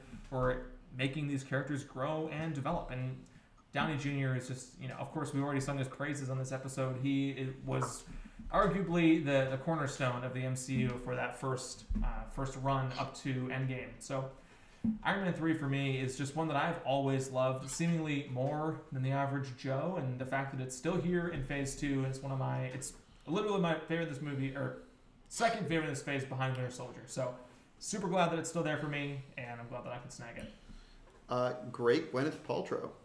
Yes, and just she gets to actually do something in this movie. I really love this movie. I think it's underrated. I think it's one of the best. It's definitely below Iron Man 1 for me, but oh my goodness, what a great just internal conflict of a film, and fantastic use of Christmas. Oh yes. Yeah. I think too, something that needs to be noted about Iron Man 3, kind of a random point, but this to me was the first time that the quality of the MCU noticeably stepped up in terms of like filmmaking. And I'm not even just saying Shane Black. I'm just saying the look of this movie, when you compare everything in Phase 1, including Avengers, and then you watch this, it is like watching something in, standard definition and then turning on like high definition. It's that noticeable where it's like, okay, they know what they have now and they're stepping it up big time quality wise. It no longer looks like an ABC show, Totally. And I also love this movie. I do think as well that it is underrated. I think the stripping away of the suit to Tony Stark having the whole run as the mechanic was just so good. And I think that a lot of people can complain where he destroys his Iron Man suits at the end and then quickly has them again, conveniently for Age of Ultron. Of course. But I think that character development that even carries over into his mentorship with Tom Holland's Spider-Man of if you're nothing without the suit, you shouldn't have it. And so I think that it does have its marks on Tony Stark's character development, which, it's great. Tyler, we're going to keep you talking here because it's your turn to make your pick here in round 6. We are fastly approaching the conclusion of this draft, and you have knocked down your core MCU choices. Phase 1 through 4 done, TV show done, so now you get your choice. Wild card or a non-MCU pick? Where do you go? I'm moving into my non-MCU movie, and I'm actually going to take Sam Raimi's Spider-Man 2. Okay. I am in the camp that thinks that the sequel is better than the first one. Not only with Doc Ock, I think being a better villain than Willem Dafoe's Green Goblin. Someone who wants to do right by the world with sustainable energy and comes around at the last second to actually save the day. But even more so, I think that the romance between Tobey Maguire's Spider-Man and the MJ, I forget what's it, Kirsten Dunst. Durst. And That girl. They taught me what love is, and I getting to see that, and Tobey Maguire's just devastation in having to choose between protection of the girl or continuing as Spider-Man. The whole blockage that's even referred to in No Way Home, I think was just funny, but also just showed the weight of carrying the mantle of Spider-Man. You know who taught me what love is? Who? Scott, you know. Me? Yeah. I taught you what love is? No. Harry Potter taught me what love is. All right. I love Spider-Man 2. Yeah, I just going to drop this in here. I did a final project in college. It was a film studies. This is my second major. Final project on the Spider-Man trilogy of movies. So special place in my heart always for these movies. Spider-Man 2 is an allegory for America in a post 9/11 world. Anyway, Christian, back to you. Your final 2 picks here. So just keeping folks up with where you've been. You started in Phase 3, moved to Phase 4, went to TV show, then non-MCU, and double dipped into TV shows for your wild card. So you got to make your Phase 1 and 2 choices here. And I'm curious to see where you go. I'm going to end with a movie that I'm not the biggest fan of, but I think other people are fine with just because it's the least bad out of the Phase 1 movies, and that's Thor. Yeah, Thor's a movie, and Chris Hemsworth is in it, and he's good looking, and it's directed by an Oscar-winning filmmaker, Kenneth Branagh, of all people, directing Thor. And the Loki's in this movie, and there's some ice people, The Frost Giants, and Natalie Portman. Yeah, that's Thor. With what you had left, The Incredible Hulk and Iron Man 2, in my opinion, are both just flat-out bad movies. And I think Thor has some redeeming qualities to it. Not my favorite for sure, but I'm glad you went there. I would have had some questions if you didn't. I actually think Thor is big time underrated. Big time. I think it's kind of like a Captain America situation with the first Avenger, where when you look back, it feels a lot different than anything else we've seen in the MCU.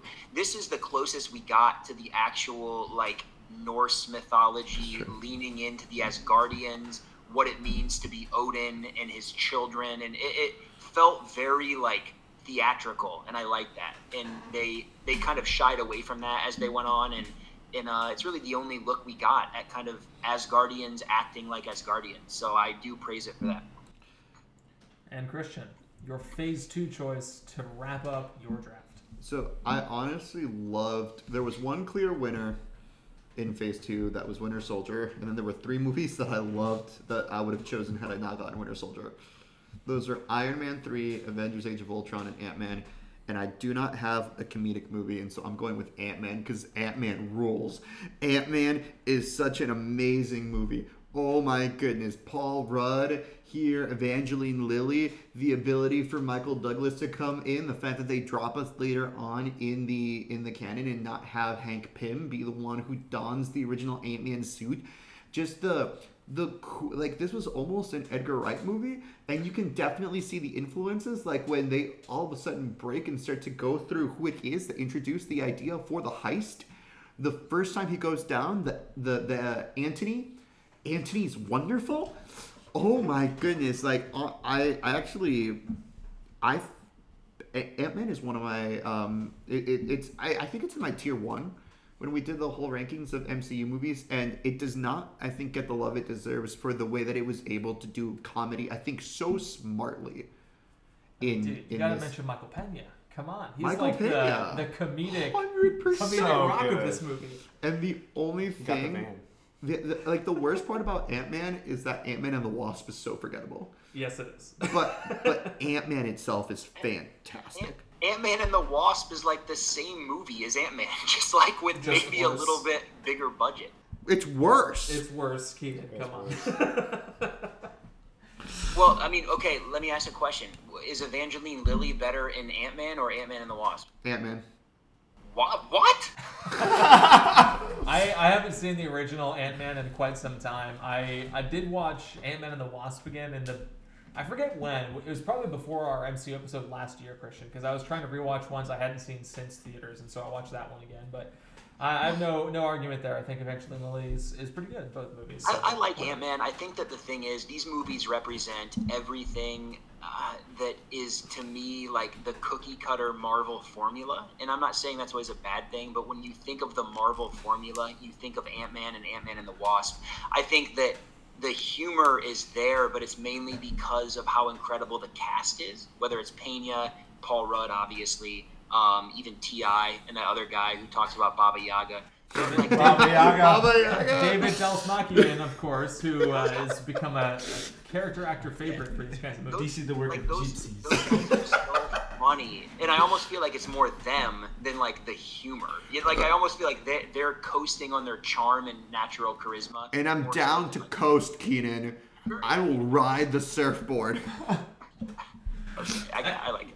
And now we come to Tyler for his last pick. Tyler, you and I both have left our wild card selections here, so we get to double dip back into a phase, or maybe be like Christian, pick another TV show. But Tyler, I'm curious to see where you go. What are you snagging for your final pick? You know, I've actually been scrolling through the list of all these Marvel movies with the wild card pick. Can't decide between Incredible Hulk and Thor: The Dark World. World. Oh yeah. I can't believe they weren't chosen. Yeah. No, but I'm gonna do something I think is characteristically me. And I'm going to use my wild card on Guardians of the Galaxy Volume 2. Oh, dude. You've crushed my spirits. Oh, that I've done this to you consistently throughout the draft, apparently. You really have, man. I love this movie. I love just the circulating themes of family and what is family between Star-Lord and Ego and the biological relationship, but realizing how poisonous that is and the family being the other Guardians, but you also have that with Nebula and Gamora. So circulating themes. I love Yondu and just that relationship between him and Peter. And by the time where you get to Cat Stevens, father and son, at the end with the funeral, I can't help but get emotional every time. It just strikes a chord. I love Rocket's progression in this movie and his relationship with Yondu. I love the whole scene where Yondu just wipes out his whole mutinous crew.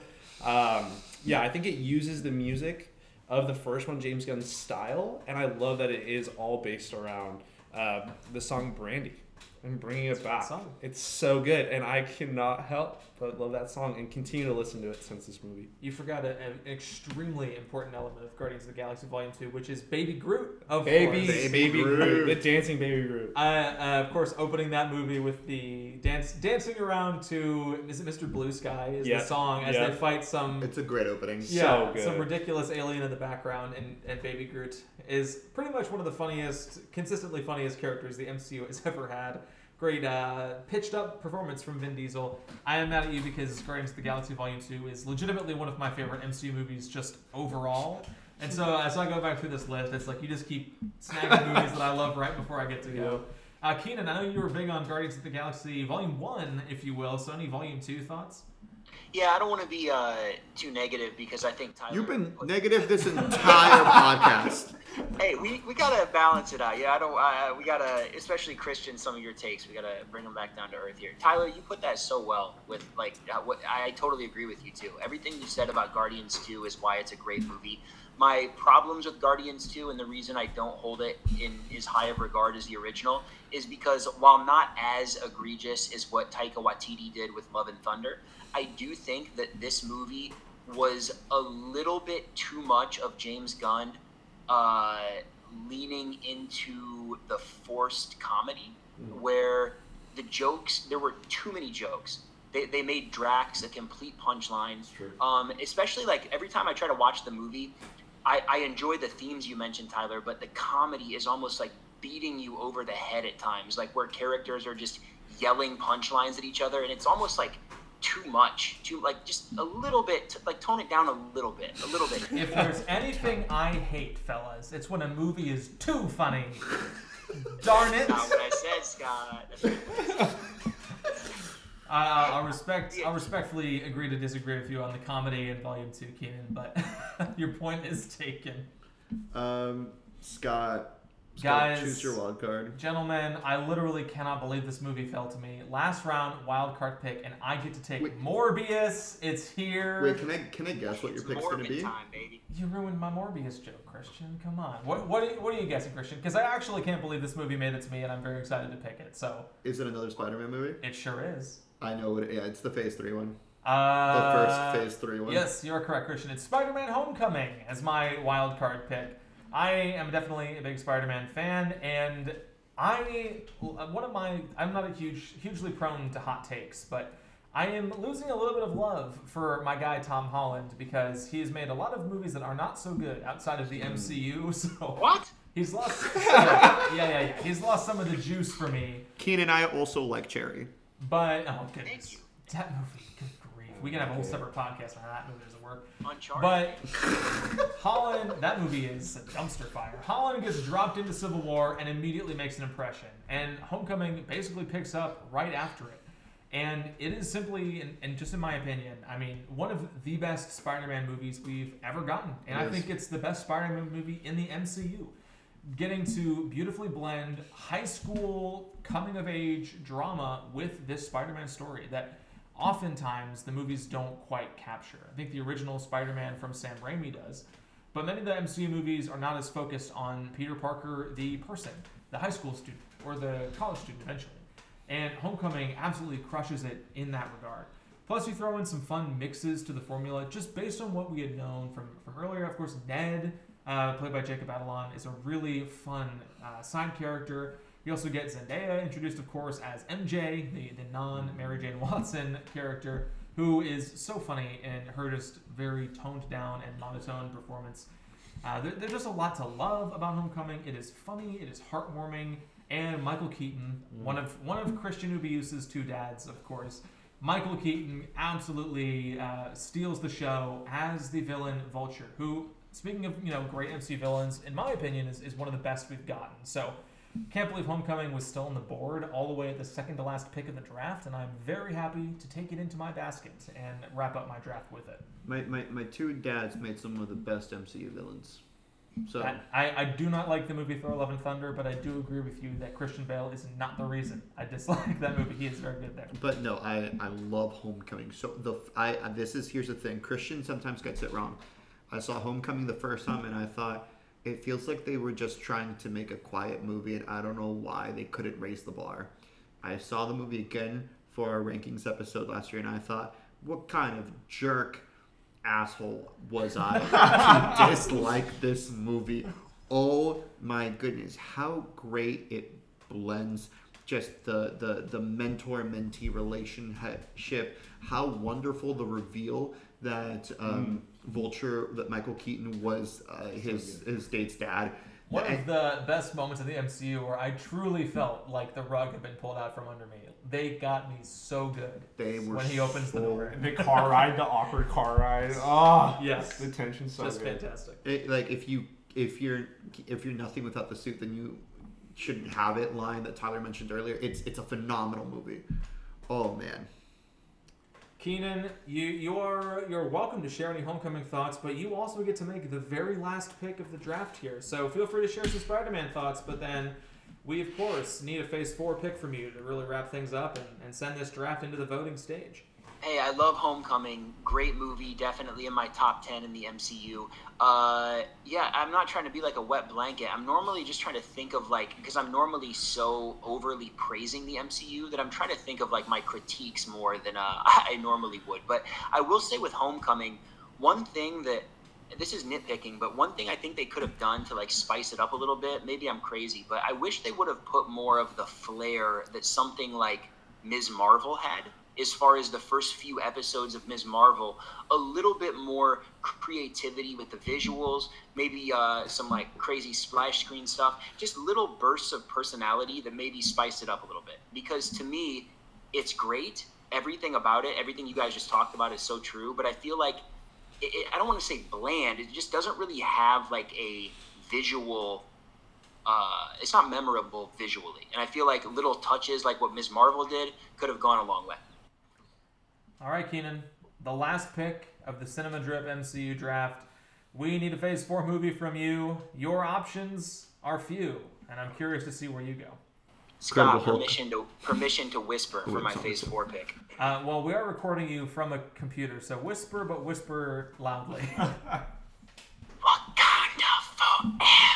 Oh my gosh, there it is. I mean, easily, this is no question. Black Panther Wakanda Forever is my Phase 4 pick. This movie is phenomenal. This movie, to me, is definitively better than the original Black Panther in almost every single way. Scott, I'm sorry, stand down. I know I'm firing you up right now. I know you love Boseman. Look, Boseman was solid. Okay, he was solid as T'Challa. Have some respect for the dead, Keenan. Goodness gracious. But no, I'm just saying, he was good. But I'm really kind of confused as to why you hold him in such high regard in that role, because I thought he did a serviceable job. But to me, in Wakanda Forever, Shuri was such a better lead than Boseman was in the original movie. What she was going through hit me so much harder. It was powerful. I thought she sold it well. And she had such a hard job, Letitia Wright, as an actress, of going from a kind of comic relief sideline character to a lead in this movie. And she carried the movie on her back. Everything emotionally revolving around her, it hit. It worked. She sold it. And she could still slip into Shuri mode from the first movie. So I can't say enough good things about her. Visually, this movie was a big step up, and I thought tonally, I just thought, like we mentioned with when I was talking about the original, where Coogler was kind of fighting with maybe what he wanted versus what Disney wanted, this movie felt like what I expected from Ryan Coogler in the first movie. He brought his A game. This thing felt like a Ryan Coogler movie coming off of something like Fruitvale and Creed. Loved it. Minor little complaints here and there, but overall, I can't praise it enough. I'd love to hear what you guys think of Wakanda Forever. The most recent MCU movie gets to make it into the draft here in the final pick. I will say, as the outspoken fan of the original Black Panther, I'm not really trying to be funny, but just as a counterpoint, I think I disagree with you in a lot of what you were saying, Keenan, in that I do think the first is thematically richer. I do think the Boseman performance, just from a charisma perspective, is far outclasses Letitia Wright, although it is a good performance. And I think the original Black Panther is also much more focused. It's not like they're avoiding the MCU. Of course, some MCU elements do get brought in, But Wakanda Forever is saddled with introducing Riri Williams and with bringing in Julia Louis-Dreyfus's character, the Countess, who keeps showing up in these TV shows and in these movies. And her and Ross's storyline, Martin Freeman there, feels pretty much superfluous. I understand that it moves the plot forward at times, but it felt like we could have cut them out entirely and not really missed a beat. We could have easily rewritten a couple scenes and saved 10 to 15 minutes of unfocused screen time. The one thing I will say that you didn't mention is Tenoch Huerta, who plays the villain here, Namor, an anti-hero, longtime Marvel Comics character who gets brought into the MCU. He's fantastic. Continuing Black Panther's streak of great villainous characters, and I'm glad to see that he will be continuing forward in the MCU.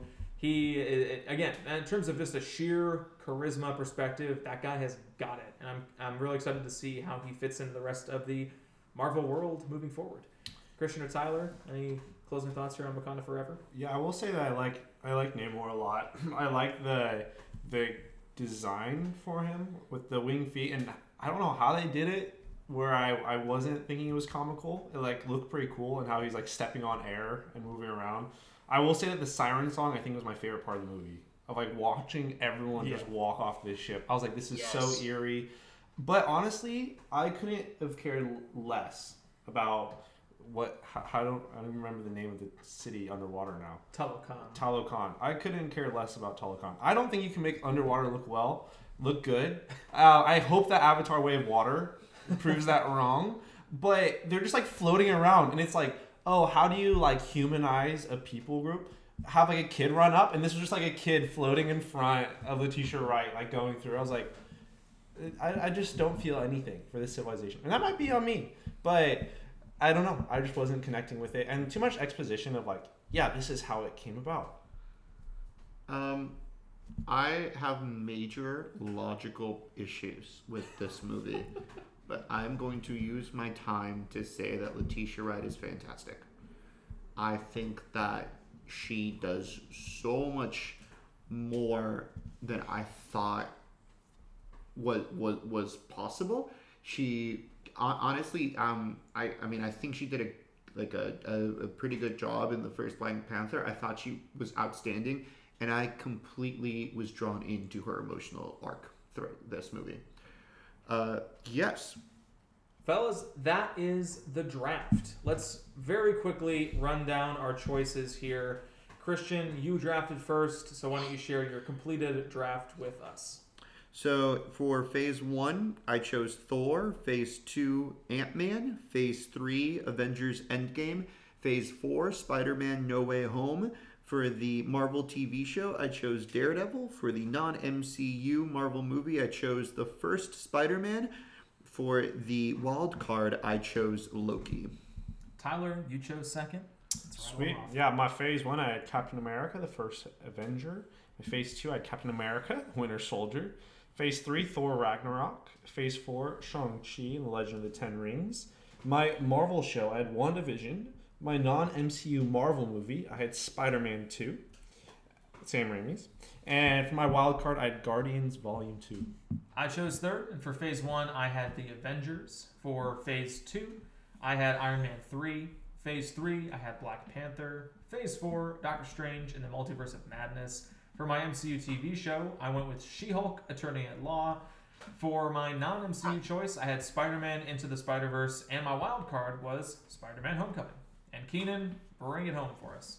Here we go. Phase 1, I took Iron Man, the original. Phase 2, I took Guardians of the Galaxy. Phase 3, I took Infinity War. Phase 4, I took Wakanda Forever. TV show, I took, Hawkeye. How could I forget Hawkeye? Non-MCU, I took Deadpool. And my wild card was Captain America Civil War. I'm sorry, Tyler. Yeah, R.I.P. All in all, fellas, a pretty good draft, I would say. We really did get to talk about most of the movies that I hoped we would have a chance to talk about when looking at the MCU overall. A few good options left by the wayside, perhaps, but I feel like we pretty much picked the cream of the crop, so to speak here. Any movies you regretted, or even a non-MCU or a TV show choice you would have swapped in if you had room? I'm surprised, Keenan, that you didn't take Doctor Strange under wildcard. Well, actually, no, I'm not. I'm surprised Doctor Strange was not chosen by you in some capacity. I am also. I think most of the movies that I thought would be talked about were talked about. I'm surprised no one chose an X-Men movie.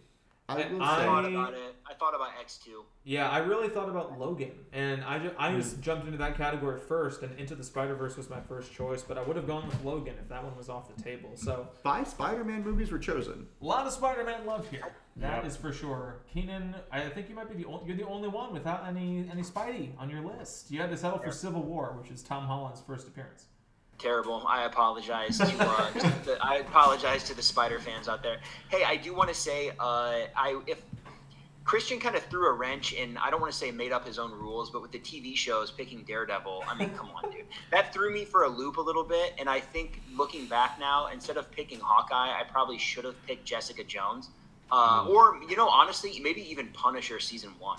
I guess this is the show in general. I can't pick a season, but I don't know. Whatever. Hawkeye's good. I had the Christmas To be fair, he threw us for a loop too. I don't think we were expecting that, but it was fair choice. I went first, and you all could have done it. And you also chose a TV show with your wild card, so you could have swapped those two, and the same rules would have applied. It would have been fine. So I won't fault you there. I think I should win the whole draft because I picked the only project with Florence Pugh in it. That is true. Black Widow left on the table here. Nobody chose that as the Phase 4 option. Christian would have if somebody beat him to No Way Home, but... Okay, I chose No Way Home because I know that by far it is the best Phase 4 movie. I mean... Am I the only one who thinks it's not at this table, perhaps? Probably. It's debatable. Okay. It probably is, but it's debatable. No, but look, I chose... I'm happy with what I chose. I think that 3 out of the 4 of us have a chance of winning. Who is the 4th? You. Oh my God. Absolute hate coming from the table. I will say, looking at my list, it was sad. I feel like this happens to me every year with my fantasy football draft, where I pick a person in the moment where I'm like, this is a player I like. And then 3 rounds later, I say to myself, why did I draft that guy? He's going to blow out his knee again, or he's not going to get enough carries or catches. I did feel that a little bit because I think early on I mixed head and heart too much. I wanted to pick choices that would be strategic, but occasionally went with my heart, and I paid the price for it. So we'll see how the listeners vote, folks, because it'll be up to them to decide who has the best draft. So what I'm going to do, I'm going to make a graphic that has all 4 of these. Maybe I'll just make an individual graphic for each one. And I'm going to post them on Instagram, and Keenan, with your permission, we can maybe post them on the Facebook page. Christian, I would be honored if you posted it on the Hollywood Week Facebook page. And these graphics will not have our names on them. They will only have the movies on them. Why not have our names on them? Because... No, you can't do that. What? I'd be biased. That's not how any movie draft is done. You always have the name on it. If they want the names, they can listen to the episode. Oh, okay. And so they will vote with, I don't know, comments or reactions or whatever poll we can do. I'll make an actual poll on Twitter to make it very simple for you folks. Vote with your wallet, Vote with your wallet. Yeah. Send me money if you think I did good. Whoever has the most money. Keenan's got kids to put through school. If I take the lead, I'm going to yell, stop the count. But yes, we will pull these lists together, and listeners, we would love it if you would vote for your favorite. Whether it be mine, just kidding, or Tyler's, or Keenan's, or Kristen's. We would love to see who has the best list here. So those lists will be posted to various social media platforms, and we'd love to get your thoughts on it. And folks, we did it. That is our show. Give yourselves a round of applause. We made it. Keenan, it is midnight 30 where you are, so thanks for sticking it out with us through the long haul. Hope we didn't wake up any of the other members of the Kohler household when we yelled about movies that we wanted getting stolen. The whole family is just staring at me awkwardly right now, waiting for me to stop talking. Did I tell you we live in a studio apartment, so it's kind of awkward. Of course, folks, there are a few things that you can do to support our show, but quickly, want to shout out Keenan, of course. He does have a podcast with his brother and a real doctor. No longer an almost doctor. He's a real 100% full doctor. His brother, Kason Kohler. And they have the Hollywood Week podcast. Keenan, where can they find you and Hollywood Week? You can find us on Instagram at Hollywood_week, and you can also find us on Facebook at Hollywood Week, a celebration of movies and television. Very prestigious. But anyway, appreciate all the love. Hey, thank you guys so much for inviting me to be on this episode. I am delirious, but it was a great time. And I had fun. I always have fun talking about the world of Feige. Of course. And Hollywood Week podcast is available wherever you get podcasts. Is there a limit, or Spotify, Apple? Just go that way. Forgot about that part. Yeah, listen to the podcast too. Thank you, Scott. And of course, always good to have you, Tyler. You are here for Marvel and Sundance only, it seems. So we'll have to get you on for another occasion. Anything you want to pitch? Do you have any creative outlets? Just follow me on Instagram. Follow at Tyler on Serpen. Instagram. At Serpen. And there are a few things you can do to support our show here. Of course, please do subscribe wherever you get your podcasts. You can also, if you would, leave us a rating or a review. Helps us reach new listeners and warms our hearts to see those 5-star reviews come in. You can also send us some feedback at cinemadrippodcast@gmail.com. Those votes will be counted if you want to write in and talk about how awesome my list is. You can send your thoughts to cinemadrippodcast@gmail.com. We'd also love to know which movies we should have taken that we missed, what TV show is actually pretty dope that we didn't choose, or if you have any thoughts on the draft format and want to see us do this more often. Would love to know that. Send us your feedback, and please vote for my list. You can also follow myself and the show on Twitter, Christian on Instagram, with Tyler, of course.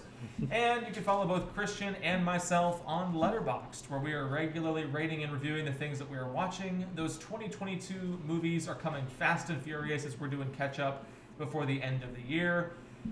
There's going to be a lot of recent reviews for me. Christian, anything notable for you on the Letterboxd front? I watched The Son, which is the new movie by Florian Zeller, who did The Father. Is that out in theaters? Only at the AMC on Sunset. Okay. It is. Tyler liked it. I believe it is one of the most incompetent things I have seen in a long time. It is a hard no. Christian, oh my goodness. Not always in line with critical opinion. You are very much a free thinker when it comes to movies, but in that particular, it sounds like you are with the general consensus that is a disappointing follow-up for our guy Florian Zeller. I recently saw Tar, which I am absolutely not going to break from the norm. I thought it was fantastic. Definitely a bit of a slower burn, so not quite like the MCU here, but if you're looking for some of the best movies of this year, check out Tar. If it's even in a theater near you, or it'll be on streaming, not streaming, but it'll be rentable soon. I would recommend you check it out then. Let me, one last thing. Avatar The Way of Water comes out next week. Yes, Please go see it. Please support Big Jim. The hype is real. The hype is real. The reviews, some reviews are in, and they Make Underwater look good. Make Underwater look good. Make Underwater look good on film again. Hey guys, I watched Elvis. Keenan watched Elvis. Good job, Keenan. We're proud Kind of of you. like, what do you want me to do with this, Baz Luhrmann? What do you want me to do? Got Austin Butler, he's singing these songs. I don't know. We get it. Austin Butler ain't nothing but a hound dog. We watched Elvis on HBO Max. Christian, any final thoughts for the folks listening along at home, especially if it includes what we're doing on the show next week, because we didn't mention it? The Drippies are next week. The Drippies, folks, our annual show where we award some awards for the best things that we watched this year, from actors and performances to screenplays and writing and directing and all that fun stuff. We'll talk about it as we wrap up the year in Cinema Drip next week. But we need to start the Google Doc on that. Yeah, we don't have the Google Doc up yet. We got to get on that. That'll be our homework after this episode. But, of course, it's been a long one, folks, so thanks for sticking with us. And until next time, this has been the Cinema Drip Podcast.